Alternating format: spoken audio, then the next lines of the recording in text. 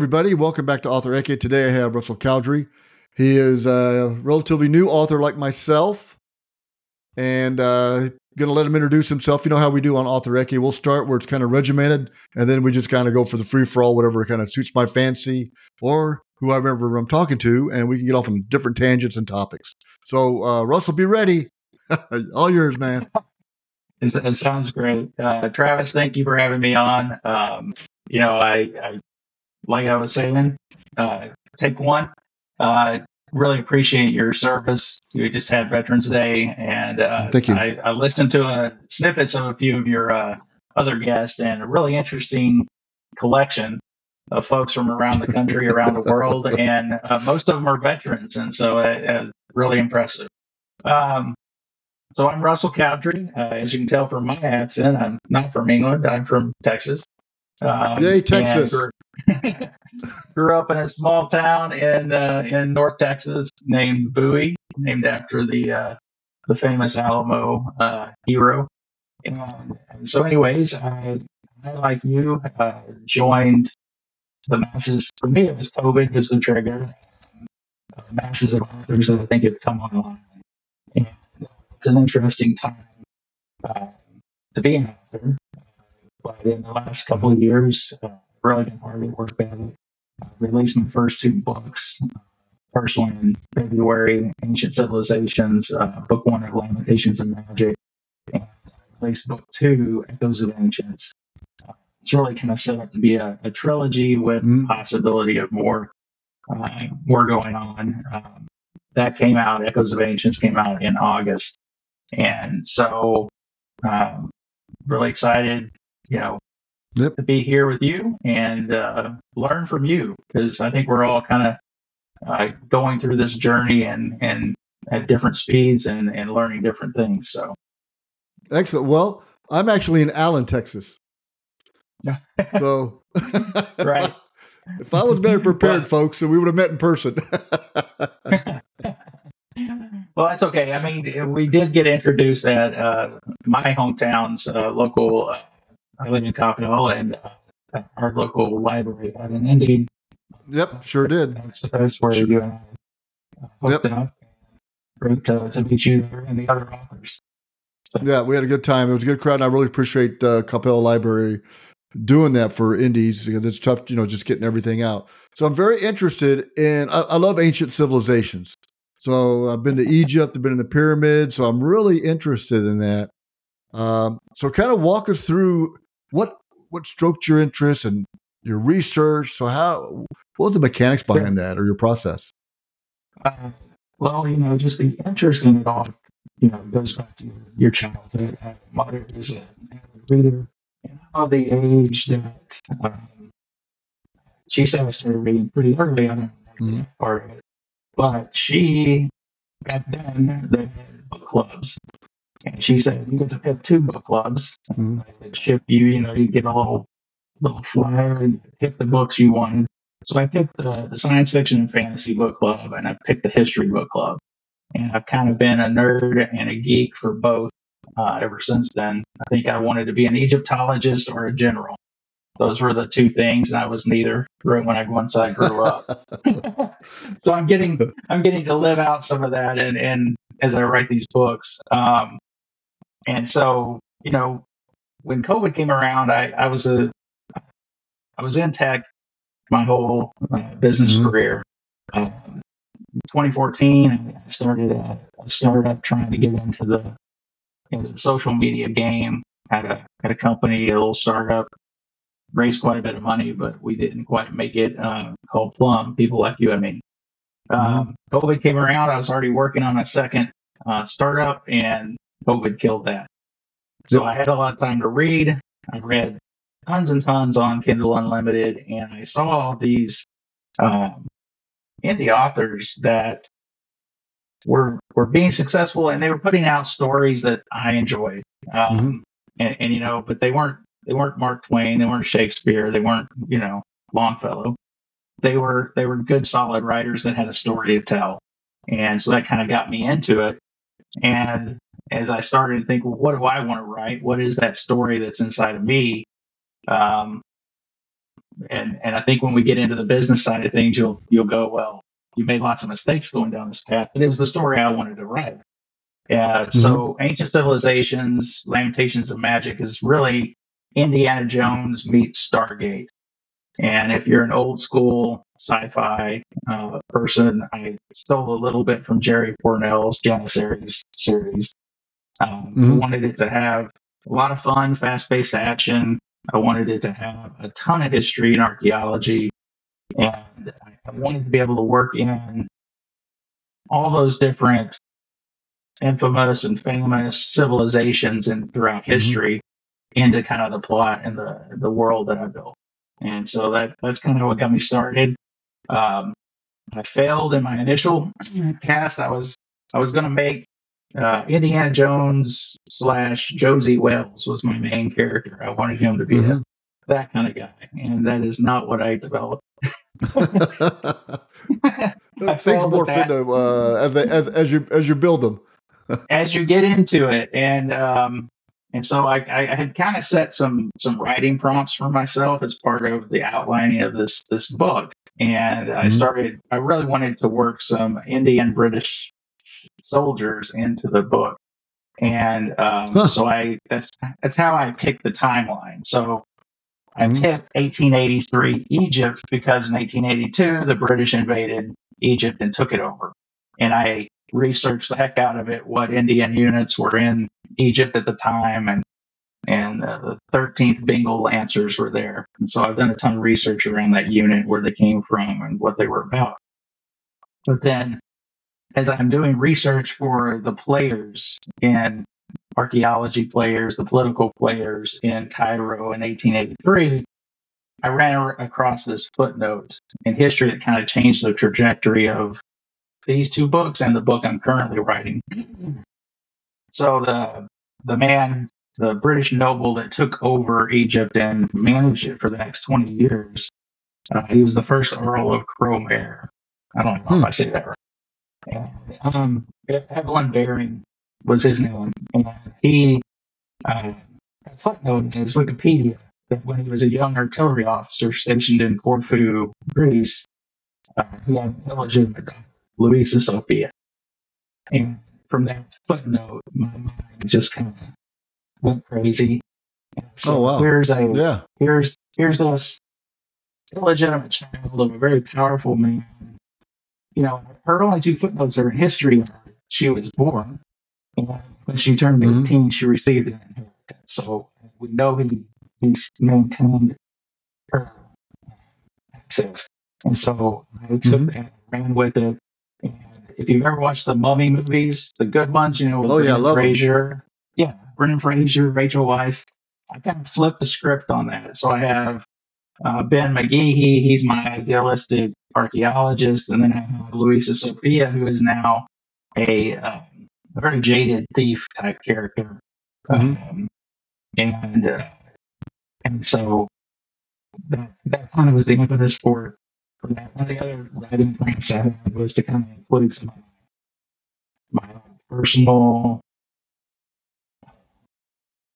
history, I guess. I've adopted a lot Mm-hmm. of children, foster parent. So Oh, the good for second you. point is, thank you.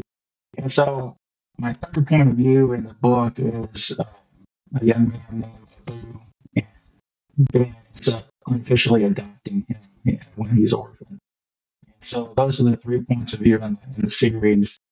And even though I try to stick to that fun, action, all those other Mm-hmm. things, I really wanted to have that kind of found family underlying thread to the whole thing. So that's Excellent. And what I'm doing. so when you walk into the Perot Museum, they go, "Oh, not you again." That's how you're doing your research, or the they just take it this time. Bring it back when you're done. So You know, you have to do a tremendous amount of research. yes. And that research could not be possible without us being in this modern age. I don't know how people wrote Mm-hmm. any kind of historical fiction back in the day. Mm-hmm. You just don't have the resources that we have. Even today, I mean, history is just like very fuzzy. impressionist painting, right? We know that it's not the reality. What we read isn't exactly what happened. It's what the people who wrote the history books say it happened. And then there's the, well, what really did happen, and then your mind goes wild with, what might have happened, what crazy things could happen. That's where all these story ideas come from. And I think that's where my passion is. I've struggled with social media as an author. And Yeah, you got to do it. You got to do got to it. do it. But and I haven't fully embraced this yet. But I created a substack called History as Magic, and that's where I'm discussing, I'm releasing early chapters of the work I'm Excellent. working on. I'm doing author notes around the history that I'm putting into the research. Oh, that's interesting. I'm doing. And so I think that's where I'm going to go with all of my TikToks and everything. It's really going to be about the history and what I'm researching and what I'm learning, because that's where my passion lies. And I think when we get out here, so hopefully some young individual will look and say, you know what? So I do have to do research, and this is how you do research, right? This is how you document your research. So as they go through their school or whatever, maybe they're struggling about people. Some people don't know how to research, right? They just don't. So maybe that could help them because just the knowledge that you gain from research, whether it's online or in a movie or reading a book or whatever, is fundamental to be able to really start your mind being creative. That's I think the catalyst. Yeah, I agree. I one of those milestones as a new author. I had a teacher reach out, and she had a middle school student who had, I guess, read my book and wants to talk to me now. Oh, that's or awesome. Me or whatever. And so I'm like, hey, that's fantastic. So yeah, and it goes to what you're talking about there. And if any teachers are out there, I'm actually offering a free book. You just go to my website. There's a teachers link, and I'm giving away about 50 books to teachers and administrators out there. So if anybody wants that's how this young person found me. So what do you find interesting about Egypt? Because some of it I know what I find interesting. So what? Well, I mean, is it the pyramids? Is it? Yeah. So I'm very jealous that you've been. It's been on my bucket list forever, and it just hasn't happened. I've traveled quite a bit, but that isn't where I've been. And back to my childhood, my grandparents traveled, and they have these slides, and I've inherited the slides. I still have them. Oh, wow. That's cool. It's very cool. They went all over the world, and I just remember being a young child. Hey, Russell, you want to tell the younger people what slides are? Well, they took a negative of a picture and they overlaid it onto a projector and put it up there on the screen. It's a very archaic. That's kind of how we look it up, folks. Look it up. They're awesome. Yeah, look it up. That'll be in some historical research for somebody soon. Click. What is this thing? but they went to Egypt. They went to Israel. They went to they were behind the Iron Curtain at one point, and they just went everywhere. And I got to live and experience that through their journeys as a young child. And I think that helped fuel my love of that. As far as Egypt itself, it's just so fascinating. Like I said, I wanted to be an Egyptologist when I was young, and I still I subscribe to Archaeology magazine. That's kind of nerd I am. Oh. And a lot of it is to get. That magazine's great because it takes me all over to the places that I haven't really researched and done a lot of. But Egypt is kind of mysterious. You have this they have their different writing systems. Hieroglyphics are just kind of mesmerizing, and you think, how did anybody communicate with something like this? Until you look at cuneiform, and then you're like, okay, maybe this is a better writing. and then obviously the engineering marvels and the organization that it took for that society at that time with the tools that they had available to them.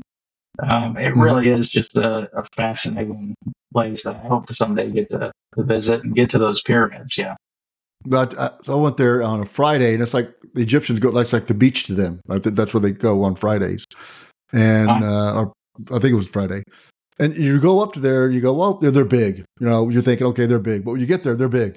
I mean, the stones. I don't even know how they moved them around. And there's a saying that man fears time, time fears the pyramids. Oh, wow. Because they'll always be there. They're remarkable. Remarkable. It's an amazing place. The people are wonderful. I was in the Army at that time, and the people were, still wonderful, wonderful people. So I highly want to recommend someone to go and maybe not now, but whenever possible. And that's always the rub for me is it's just when I had the money, the time, the whatever, they were in chaos. And right.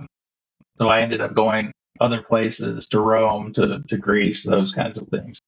Well, in Texas, you could go to Italy, you can go to Paris, you can go to Athens, all in a day. So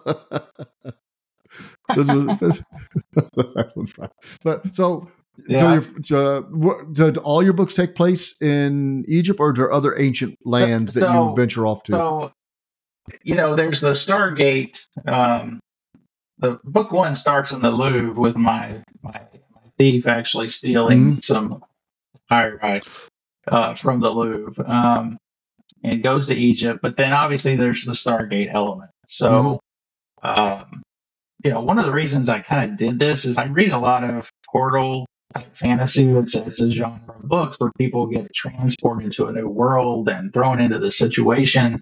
And what kind of has bothered me about that genre is that, like, people transport in chapter one. So I don't know who these people are. I don't know why I care about them. And so I really wanted to establish my characters. And so that first half of book one takes place all in Egypt.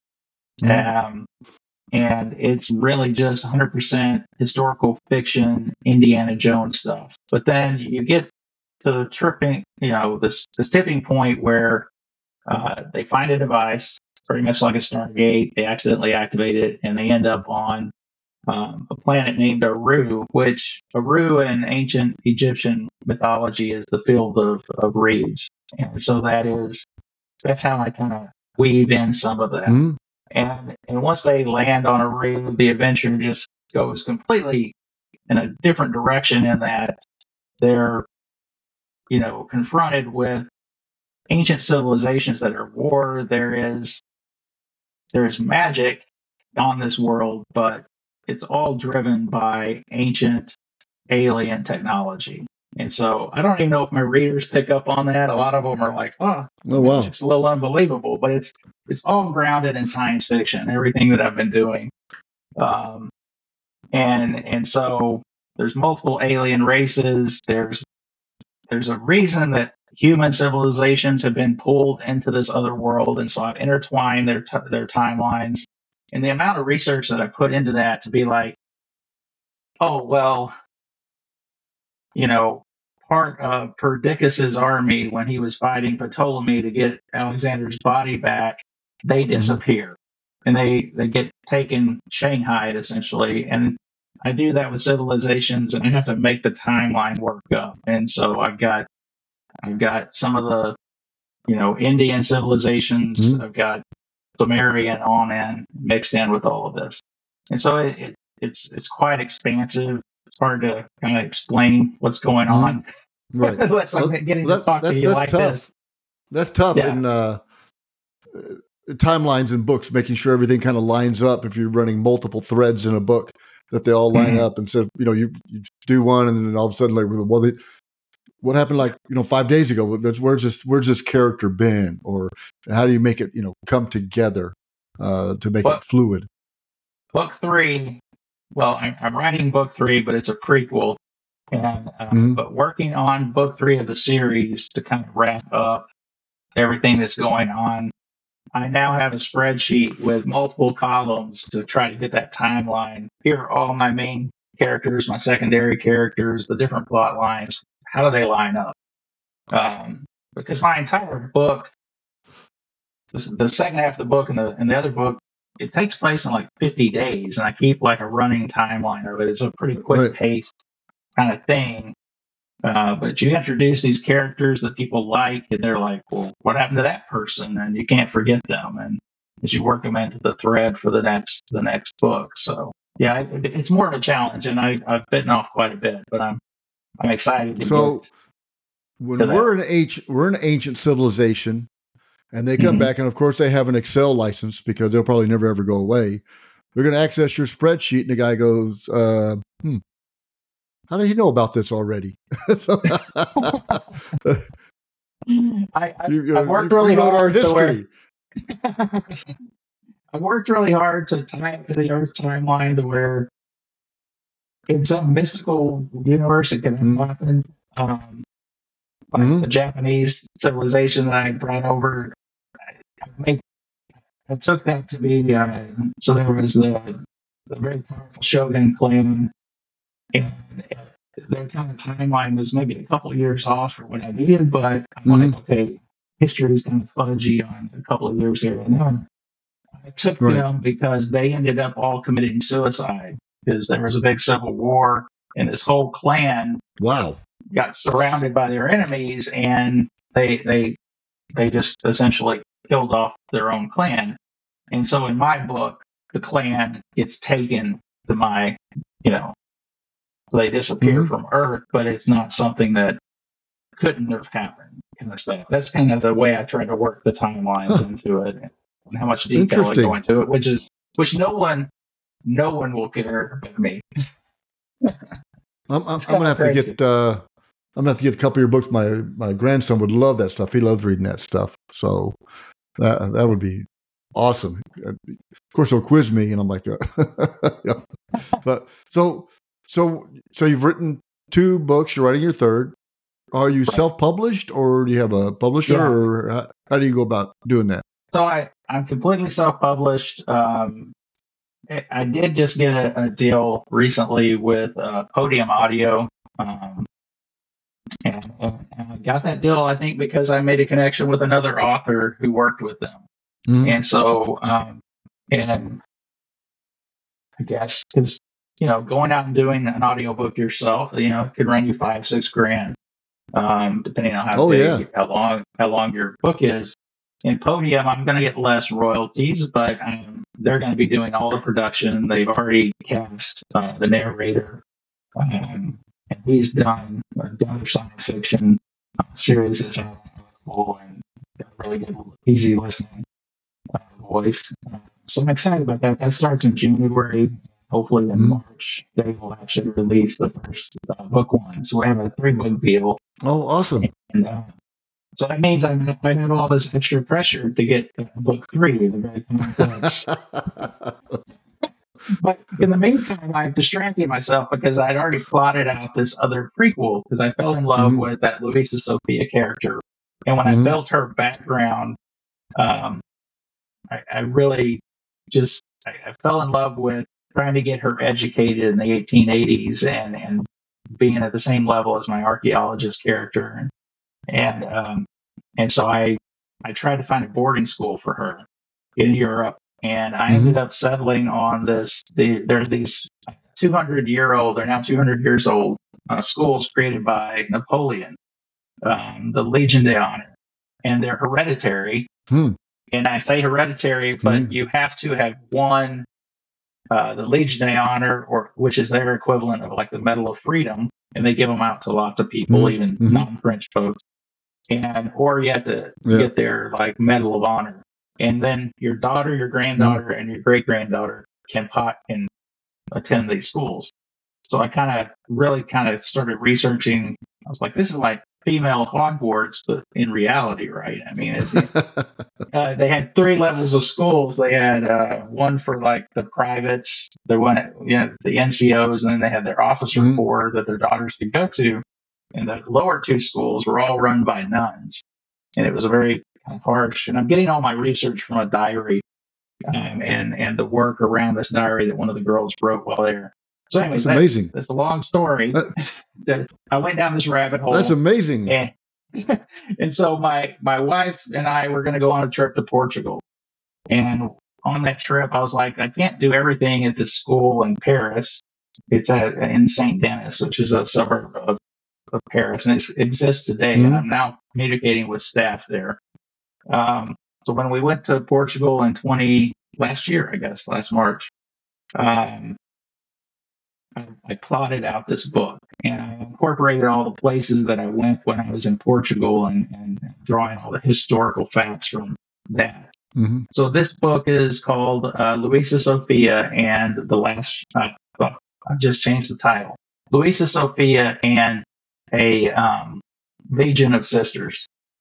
And it's kind of a young adult, 17-year-old girls. And the premise is that the girls that attended St. Denis, they were destined to kind of marry into the upper echelon of French society, either the general officers' corps, diplomats, so forth, nobility. And so this tour, fictional part of it, is that the girls that are the outcasts, that they don't have maybe the social standing, the school offers them this tour where they take them out to socialize and meet outside of Paris circles. And so in this case, they're actually going to Portugal and going to meet and try to get the girls some husbands. And my main character thinks this is absurd and barbaric, and the modern 1874 woman would ever want to participate. But the bully in her school decides to go along to torture her and her friends, and so a lot of misadventures take place from that point forward. And so, excellent. Are you going to work Portugal into it? Are you working Portugal into it? You're going to work Portugal into it? That's the thing. Yeah, Portugal is a very big part of it. About a third of the way through the book, they have some stuff at school. They go down river, catch a steamboat. Pictures of an actual steamboat that would have been running that line or pretty close to that line.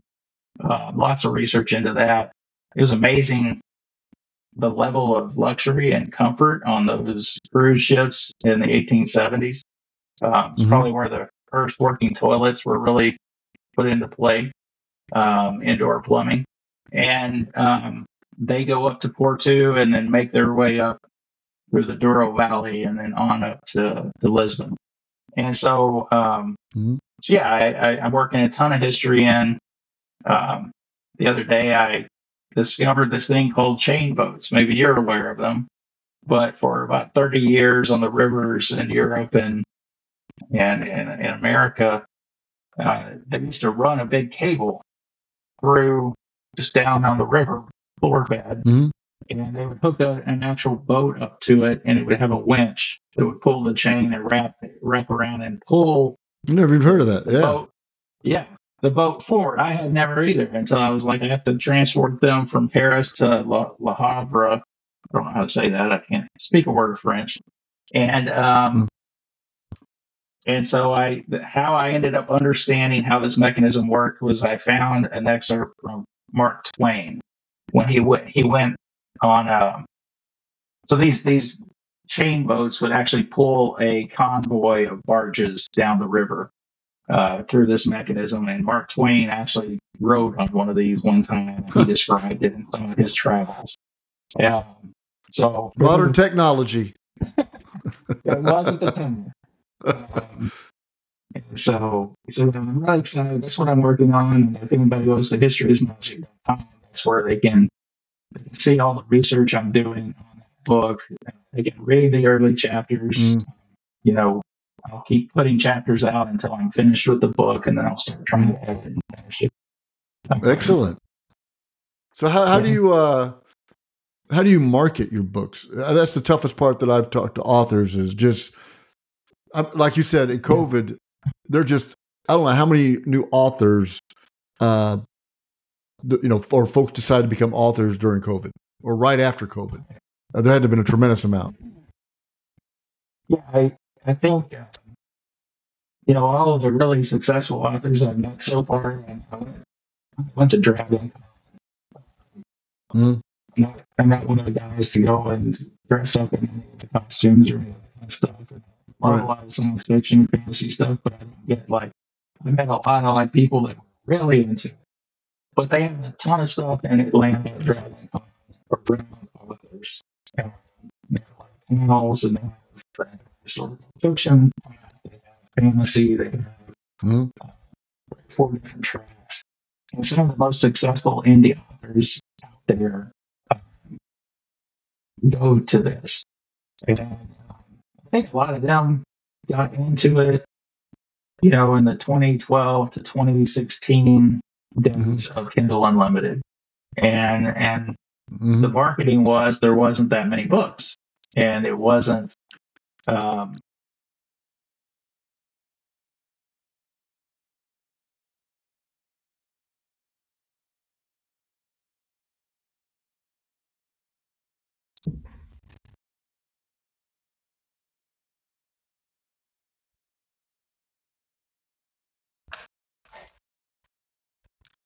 Can you hold on a second? So you should try to rejoin. Yeah, and there'll be no problem.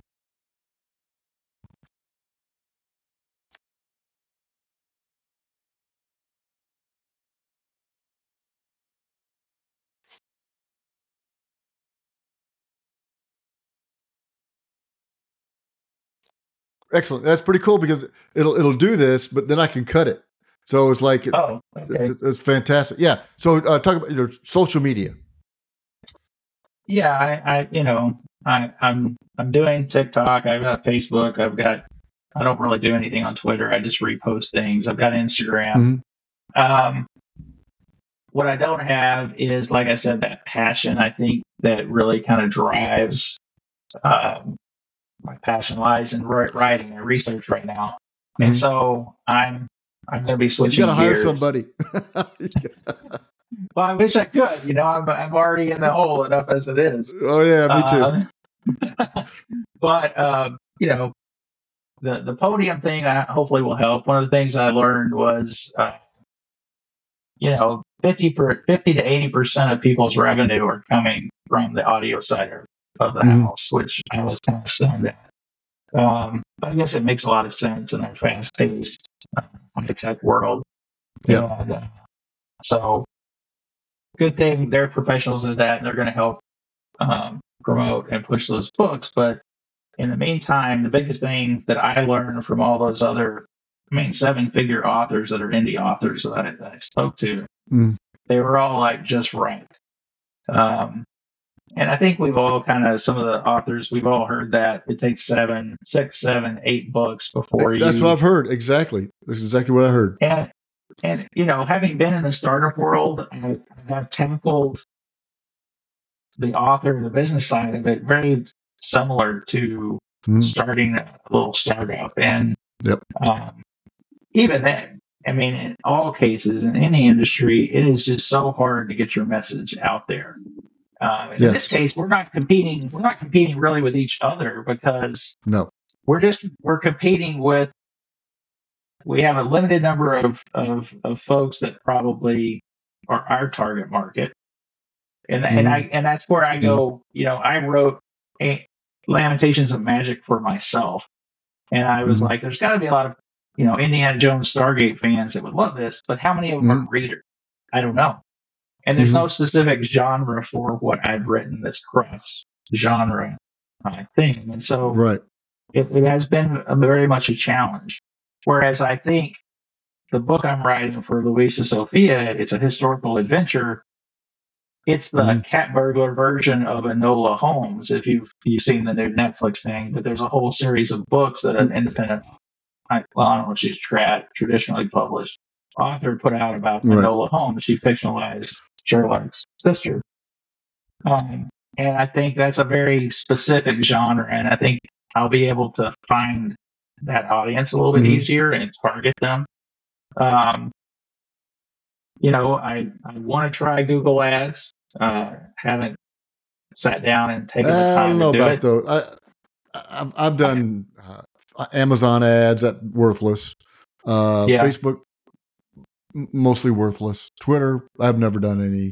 Google, because the problem with I have with any of those click here is because people click and have no intention of doing anything with that click, and you're paying for that click. Now, if they had a way that don't bill me until the click actually becomes transitions into a sell or something, then that I'd be for that, because now I'm not seeing a return on my investment, and that's what you want, because it is an investment. So I don't know, I haven't figured that out yet. The only thing I've had real success with are the Kindle Unlimited, deals that you can put out combined with email marketing right now. Yeah. You can do bargain Booksy, you can do free, and even then, I think I've broken even once on those kinds of efforts. But it's like you say, as we discussed, you have to have a backlog for people to keep reading your work, because the cost of acquisition for that particular reader is just too great for us folks that have 2 or 3 books. But you're kind of in a damned if you do, damned if you don't, because you have to keep people coming or you fall off the radar. And so it is it's a difficult spot to be in. I'm grateful that I'm doing it, and I'm grateful that all these folks are doing it too, that they're chasing their dream. It makes it a very challenging new profession, and now we have AI to worry about. That's a whole different story. So, yeah, that's a whole different. That's a whole different podcast. And I'm hoping to have a panel early next year, authors, publishers, agents. We're going to talk. I want to talk about AI and the effect it's going to have on publishing. Narrator, right? On that. So, Russell, where can everybody find you? And this kind of goes to my lack of marketing prowess. I've got 3. I've got 3 different websites. You can find me at russellcowdrey.com. If you're a fan of Lamentations and Magic, I have lamentationsandmagic.com with a lot more information, a lot of great graphics, character portraits, and stuff like that. And then if you want to keep up with what I'm doing day to day and read stuff that I'm writing, and read about the research, then historyismagic.com is really where folks should go for that. Excellent. Well, folks, go ahead and support Russell, and make sure that if you do read the book, put a review on Amazon or Goodreads or wherever, because that counts. Even if you just star rating or a sentence or a paragraph, what doesn't matter. That all helps authors for visibility within Amazon. Kind of float you to the top a little bit, which does take a lot. So, Russell, it's been it was great meeting you, and I look forward to seeing some more of your books come out. Well, thank you, Travis, for having me on, and I'm excited to see where your stuff is going too. So, I'm writing my 3rd book. Right, I'm about 50-some thousand words into that, and then I had a new idea that popped in my head the other day that I'm doing starting to research. So I'm going to do kind of that, and I want to do a children's book. And I have the whole idea. I just don't know how to write a children's book. I'm jealous of how many words you're putting out. I think on one of your other podcasts, you said you wrote your first book in 6 weeks. Yep. And I think the one that I just had the idea for may be similar to that. And this one I'm doing a little different, is I'm actually outlining or having everything what I want to research, and I have the premise of the book, and because I want to kind of shop it around, to be honest with you. So we'll see. Who knows? Okay. Well, good luck. And all right, good luck to you. You take care. Yes, sir. Talk to you later. Bye-bye.